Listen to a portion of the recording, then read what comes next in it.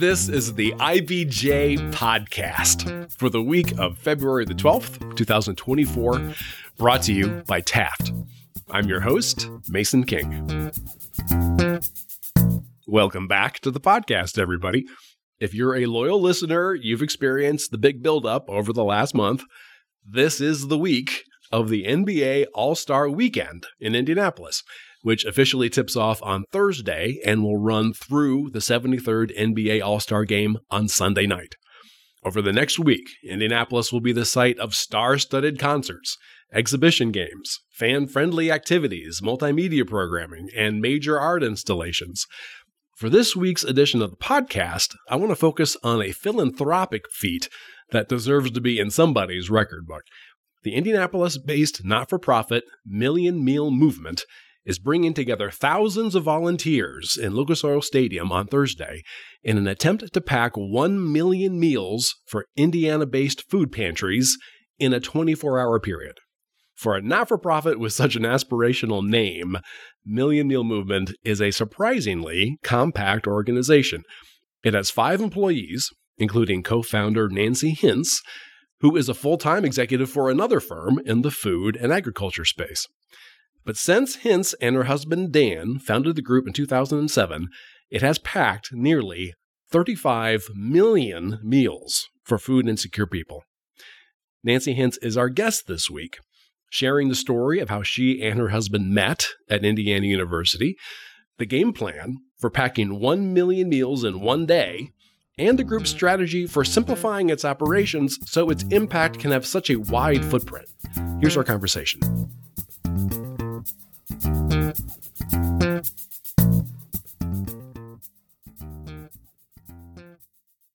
It's my pleasure to welcome to the podcast Nancy Hintz, the co-founder and executive director of Million Meal Movement. I know you are super busy with about a week to go before the NBA Cares All-Star Day of Service. I really appreciate you taking the time. My pleasure. Excited to be here. So obviously a lot going on. Give us a sense, just real quick, what is it you are working on right now? What is happening in preparations? So right now we are getting all of the ingredients together and putting them on trucks and loading them to go to Lucas Oil so that we are ready for the day with all of these volunteers coming and packing these meals. Over the 24 hours of the marathon, how many volunteers are you expecting? 6,000 volunteers. How do you rustle up 6,000 volunteers? It is a mass effort. Believe it or not, I think in Indiana, we have great hearts. People care about other people. And that's one of the best things about our organization is that it's easy to get volunteers to come and pack meals. All ages, all walks of life are welcome. And when they hear that there's an opportunity, especially to be a part of an exciting event, as the NBA Cares program, they come out and they sign up and they're excited about it. Mm-hmm. You put out an invite on social media, invites to everyone who's ever volunteered for you before.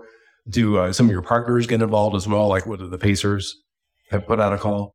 Yes. So it was the NBA's put out the call as well as the Pacers. And then we have a large network with our partners as well as volunteers who've been with us in the past. And so a lot of the spots were gone within 15 minutes. Wow. Do you have 6,000 right now? We're full. We are completely full. There is not any opportunity for anybody to be added on to any of our shifts. Even the middle of the night shifts are full. So at any given time, like how many volunteers would be working? In a shift, I mean, it just depends on the time of day, but the shifts will be generally a couple hundred people, and they will all work in groups of 10 to 12 for each shift. They will have a table that's an assembly line where they will scoop ingredients and weigh them and then seal them in a bag. And those bags are then put into boxes, and eventually food banks will be picking them up, and then they will distribute them throughout the entire state of Indiana. Yeah, I've seen this online. Mm-hmm. The process, it looks very simple. It looks very streamlined, which I guess is on purpose. Yes, it is so easy. Children enjoy it. Seniors enjoy it. Really, everyone is welcome. Everyone is able to get involved.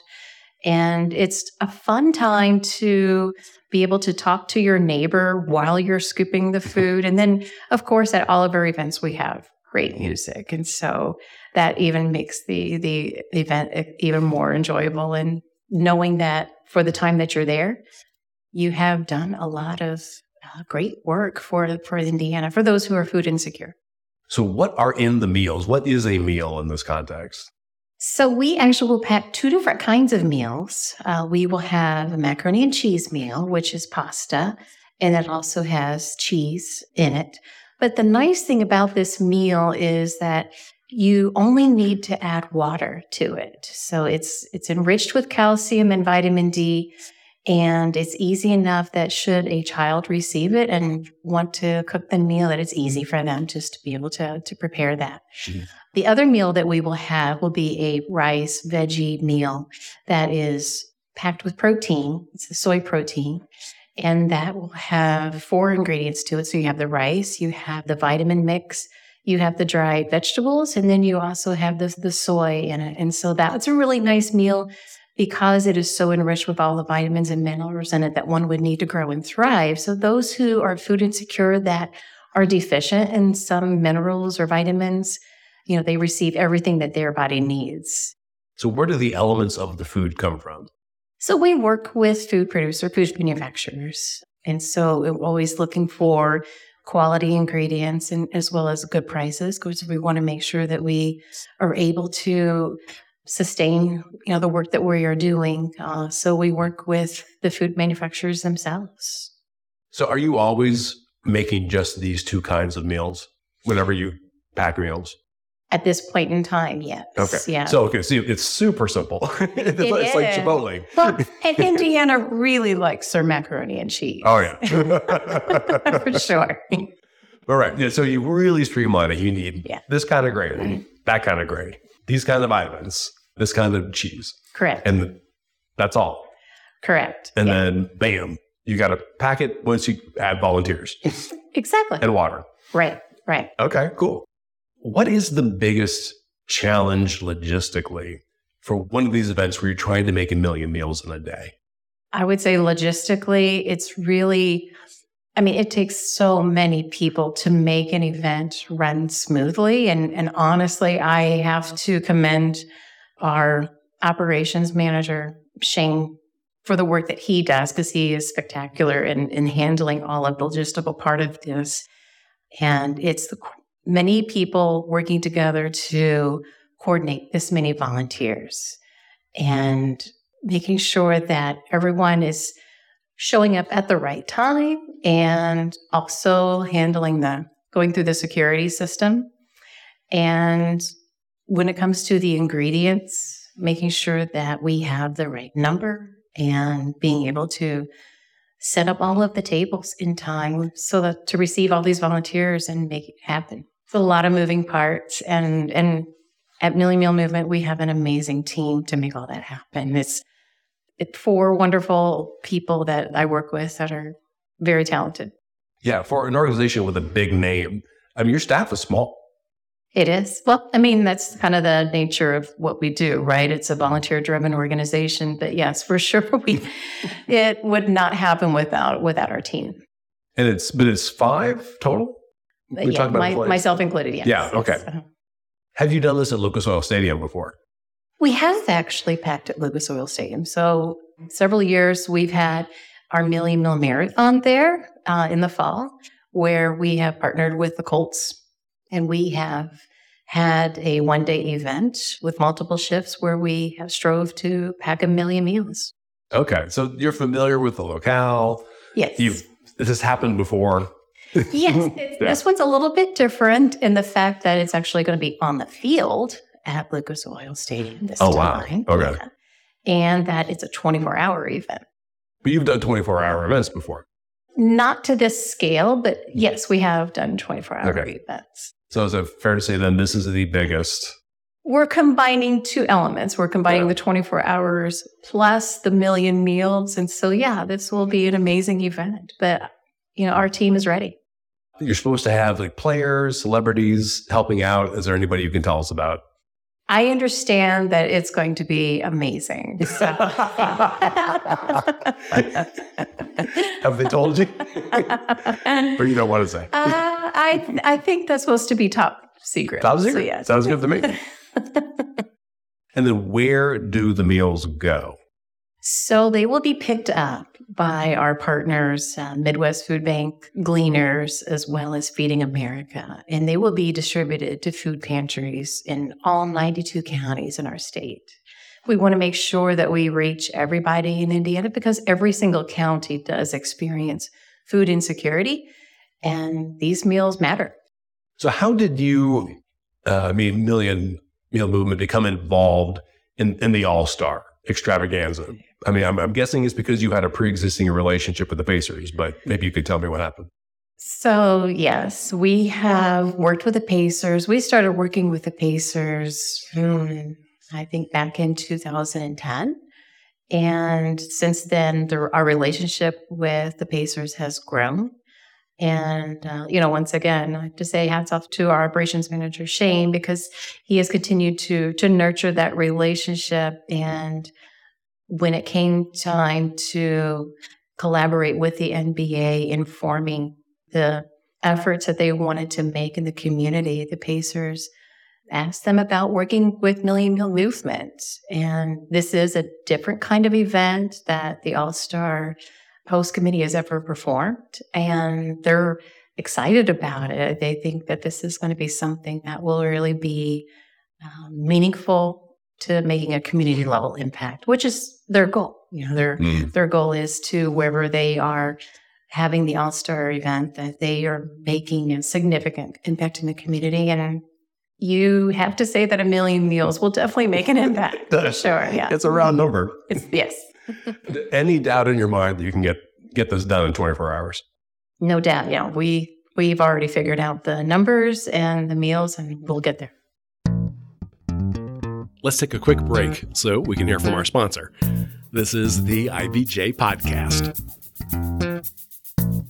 Taft, today's modern law firm. With more than 800 attorneys in 8 primary Midwest markets and the District of Columbia, we provide solutions to the business issues facing middle market and emerging companies alike. We do this through a highly collaborative and inclusive team approach.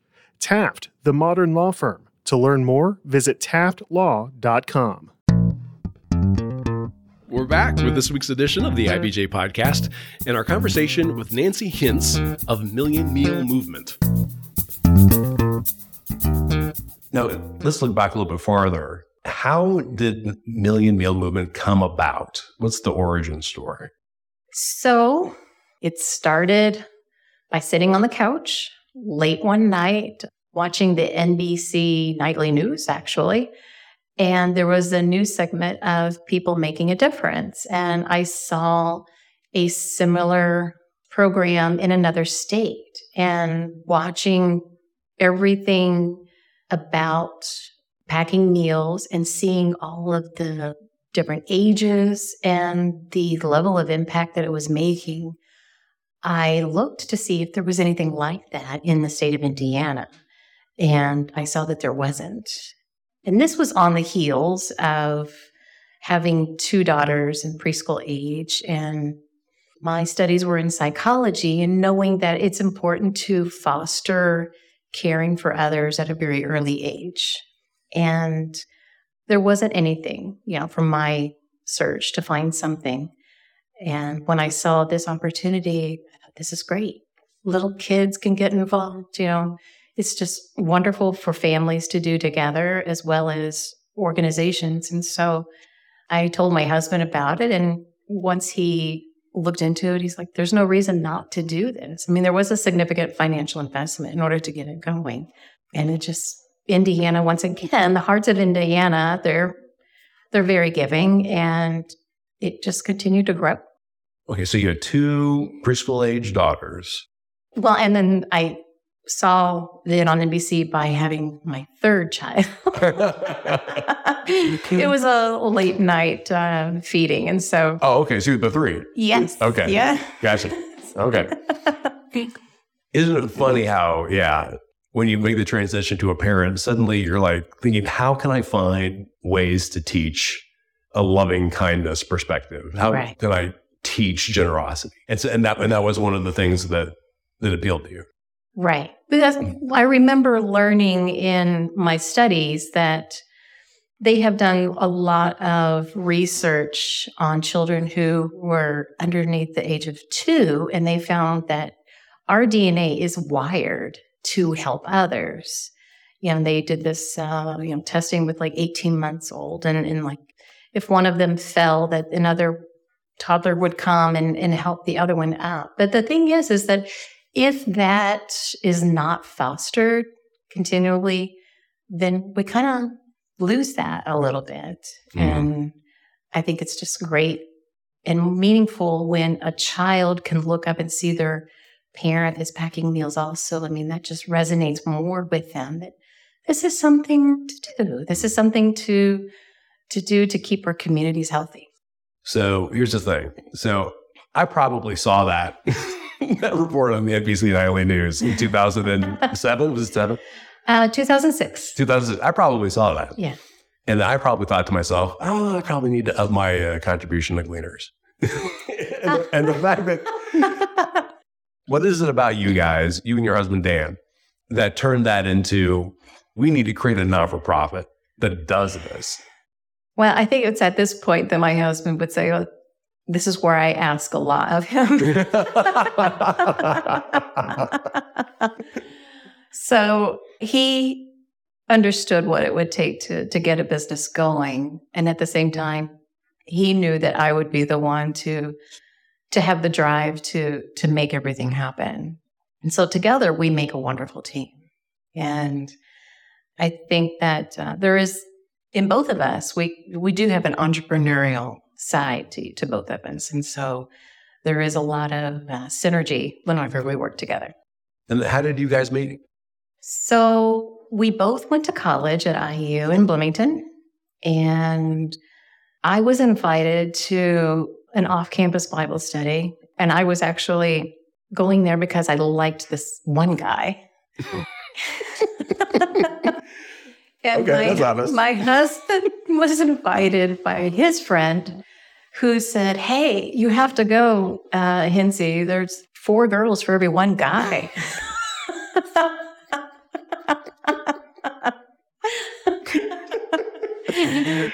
Again, honest. Yeah. And so he then went and I went, and there was a program called Secret Prayer Partners.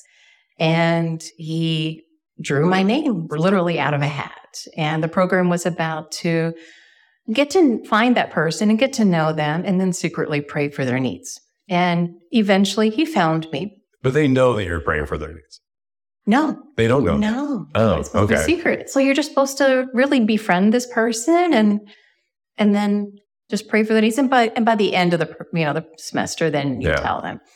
So he drew my name, and after a while he found me and asked me out for a cup of coffee, and the rest is history. Wow. Okay. And you were studying psychology? Correct. Yes. Correct. Okay. And you got a degree in psychology? Yes, I do. Okay. Mm-hmm. And was he studying business? Finance. Yes. Okay. Fast forward back to 2006. So you're in the working world. I mean, you have a day job. Yes. Right. Mm-hmm. And you have continued to have a day job. Correct. This is not. Well, I think at that moment I was home for a few years. Oh, sure. Having 3. Right. So. Okay. Maybe what we're getting at is, being the executive director of MMM is not your day job.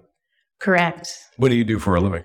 So I work in the agriculture industry, also in food security. Mm-hmm. So there is a growing need for us to really consider how we can take better care of our soil so that we can continue to meet the growing population in the planet. And we have found, not every conventional method is harmful, but some of them are. And there is an importance to consider to try other approaches that are more sustainable, where we can have healthier soil, have healthier food and really nourish our bodies in a better way. And so I work on that in my day job. Okay. Can you share what the organization is? Yeah, it's Global Bioag Linkages. And what is your job there? Director of Human Resources. And okay. But I do a couple different things there. So helping companies, a lot of these organizations are startup organizations around the globe. And so we come alongside them for a variety of needs. And then also I'm responsible for academy training, where we are teaching those who are wanting to know more about biological practices on how they can learn more about, say, biostimulants or biopesticides and how they can integrate that into their farming practices. So you go from psychology into human resources. Has that been kind of the theme of your career so far? Not that it makes sense, but yeah. It's okay. It does come in handy because I'm working with people for sure. Yeah. Yeah. Right. Yeah. I mean, that to me makes sense. Okay. Sociology or psychology, that totally makes sense to me. So you and your husband mutually decide, yes, it would be a great idea to start something like this. And so you have the organization that you saw on TV as kind of a guide. It's kind of a template. So you're not starting from nothing. Can you give us an idea of what kind of startup costs were involved? Well, this was many, many years ago, but I would say my husband, there were several times where he had to make an installment. So probably looking at $20,000. Just to get it off the ground. Just to get it going. To the point where you can start collecting contributions and grants and stuff like that. And he still sustains from time to time. Oh, okay. So he steps in just to kind of cover if you have a loss in a year, for example. It's something that we believe to always contribute to. Whether we're at a loss or not, it's just important just to continue to contribute. So what is Dan's involvement today? So he's chairman of the board. And he also has a full-time job? He does. Yes. And what does he do? He's a wealth advisor with UBS. Can you just give me a sense of what is the annual budget of the organization? Just under $1 million. So I think about 800,000. I'm guessing it's covered almost entirely by contributions and grants and things like that. Right. So the more partners that we have for packing events, as well as we have a golf outing as a fundraiser, which is very fun. Highly encourage anyone to get involved in that. Always something we look forward to. And then also we have opportunities for schools and other nonprofits where we partner with them as well. With the day job, how do you explain? What do you say to them when an event like this comes along and say, I got to go make like 1 million meals. Can I get some time off? How does that work? Oh, they fully support me. Yeah, for sure. Yeah, they fully support the organization. And I think there is talk about participating as well and for them as well. Oh, for sure. Okay. Have your kids ended up being involved in the organization? They have. So actually, my kids got involved at a very young age. I remember they would actually teach other adults like how to do things when they were just in kindergarten or first grade, just because they went to so many packing events. Yeah. And I do remember when my son was a newborn, he was on my shoulder as I was leading a packing event. So they have definitely are veterans. They're definitely veterans of the packs. Yeah, it's incredible how competent small children are. Yeah. I mean, once they know what's happening, they're very competent. So this number is on your website. So I'm not going to pretend that I don't know this, but tell everybody, how many meals over the course of your organization have you packed? So we are at 35 million meals. So it's incredible since that time. And they all have been distributed across Indiana. Well, when we first started, actually, Indiana wasn't in as much of a need. So we started before the financial crisis of 2008. And the meals initially were being received globally. So we were addressing the needs of orphanages in Africa. We were sending quite a few meals to Haiti. There was a school in Haiti that received them quite frequently, actually. And then we addressed Hurricane Katrina and the tsunami in the Philippines. So when we heard of a crisis, we were sending food there.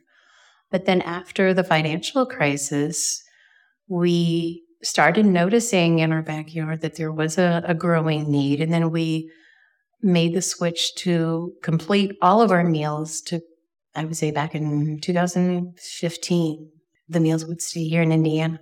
And that was definitely a turn. And then I assume, when the pandemic rolled around, I remember the need became so much more acute. Right. So families who are struggling before some sort of crisis like that, anytime that you have some sort of impromptu crisis that happens, you and I can bounce back quickly. But those who were struggling, it takes them so much longer to bounce back. And once COVID happened, and I know the stimulus checks did help, but when those were no longer being sent out and we had the inflation, families were even going to the food pantries more so. The pantries were seeing such an increase on a monthly basis. Mm-hmm. So our meals were not lasting very long. Was it difficult in that first, 18 months of the pandemic to get people together to do packing? Was that a challenge? Our organization saw a lot of packs that were on the calendar, like they just were canceled. And so, again, I have to, commend the team. They did a great job of being able to restructure the packing events where everyone was able to stay being safe. And those companies who were bold enough to pack during that time, they really made a big difference. And it was not easy for companies who wanted to pack, but yet their legal advice from their attorneys were like, no. Yeah. Even though they were hearing through the news that there was such a need in our state. So the heart was there, but they couldn't risk their employees coming. And so there were a lot of companies who didn't have quite so much of that structure to prevent the packing events, and they really stepped up. We had some great partners really step up to help. How many meals did you make in 2023, or did you pack in 2023? So we did 1.2 million in 2023. Is that a typical number? I don't know what's typical. Have you averaged 1.5 million meals a year for 17 years? But that makes sense. Actually, it has really varied. Yeah. There have been years where we've actually done 2 million. I've kind of given up on what's normal anymore. And we're just grateful to always have partners who are willing to address the needs in our backyard. But I would say the last several years, yes, a little over 1 million meals, 1 to 1.5 million meals is kind of common. But then you have these large packs, right? That are the anomalies, right? You're going to knock out February with 1 million meals. Yes. You might go over 2 million for the year. Okay. Yeah.